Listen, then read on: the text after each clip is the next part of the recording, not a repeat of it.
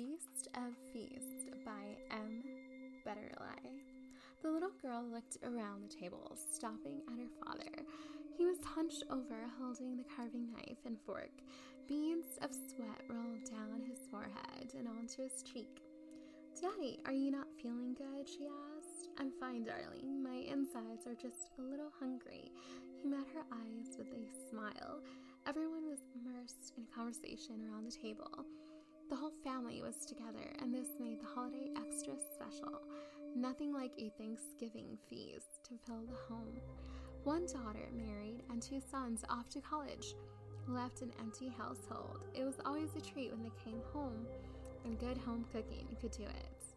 The father pulled the turkey closer and started the carving of slices, taking plates and piling the bird onto them one by one.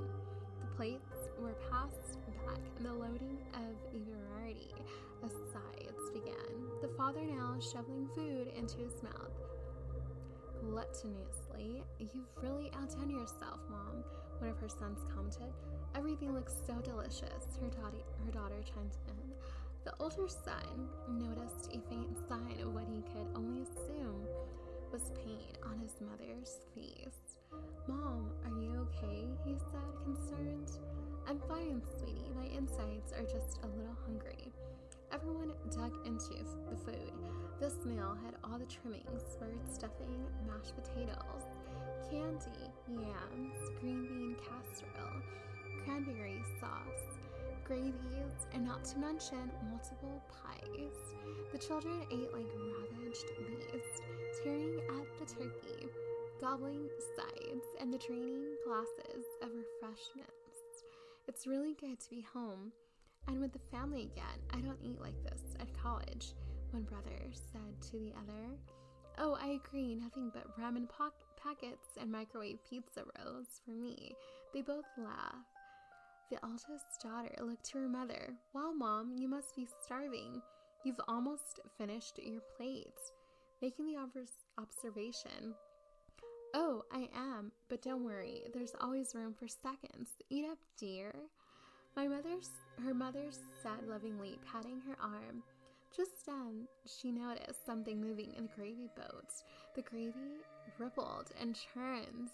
"What is that?" Their father doubled over in pain. And then their mother. "Mom, Dad, are you guys okay?" they said in Indonesian. "We're fine, kids. Our insides are just a little hungry," they said simultaneously. The youngest sister stood up. "I'm glad we're all together." Her body started to contort and writhe as blood stained the front of her little dress. 4 large white blood-covered tentacles burst from her abdomen, latching hold of her siblings' throats. Their strength easily overpowered them even as they flailed about. They watched in horror as small worms crawled out of the food they'd just been eating. "Family is important and children need to be fed." She smashed their faces into the food, now animating their jaws with her tentacles. "Now feed my brood. Yes, eat, eat." Giving Thanks by Keystale Healy. Regina came out of the kitchen with a freshly baked turkey and a smile. She set the sweet-smelling bird in the center of the table between a bowl of cranberry sauce and a bigger bowl of corn on the cob.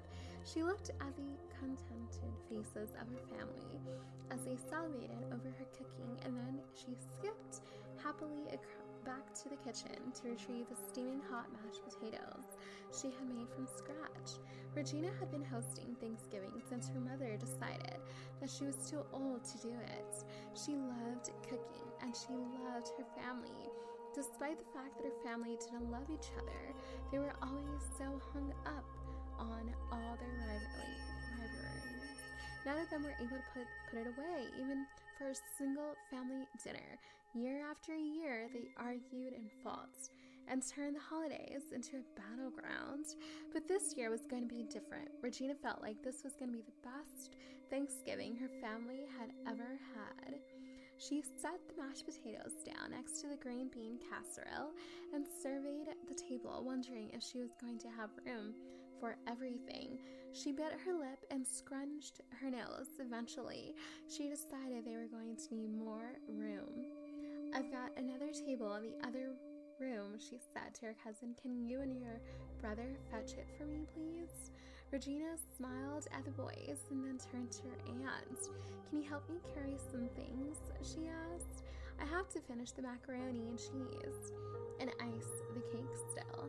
Before long, everything was finished and the table was set. Everyone seated around it. The food smelled divine. There were so many different flavors blending together. Regina took a big deep breath, savoring it as she took her seat at the head of the table. "I hope it tastes as good as it smells," she said, punctuating it with a laugh. She let her mother say grace, and then she nodded and clapped. "Great job, Mom. Now let's all take a turn. Before we eat, we need to say what we are thankful for. I'll start. I'm thankful to have everyone I love in one place and to see you all finally getting along for once. I'm thankful to Mom for teaching me how to cook. I'm thankful for the good green earth and that I was able to put appetizers on the table." Regina looked at each member of her family, all seated at 2 tables pushed together. She had fixed them all with a smile after they died. They looked so happy, peaceful, and quiet. "All right, let's eat," she said. All right, y'all, so that was the end of the story, and I hope you enjoyed it and stuff, and please let me know what you think. And if you ever do need a friend to talk to about absolutely anything, you can find me on my 7 Cups profile. It is in the link description below, and I hope you have a great holiday this month and spend time with family and all of that. So I will see y'all soon. Love you.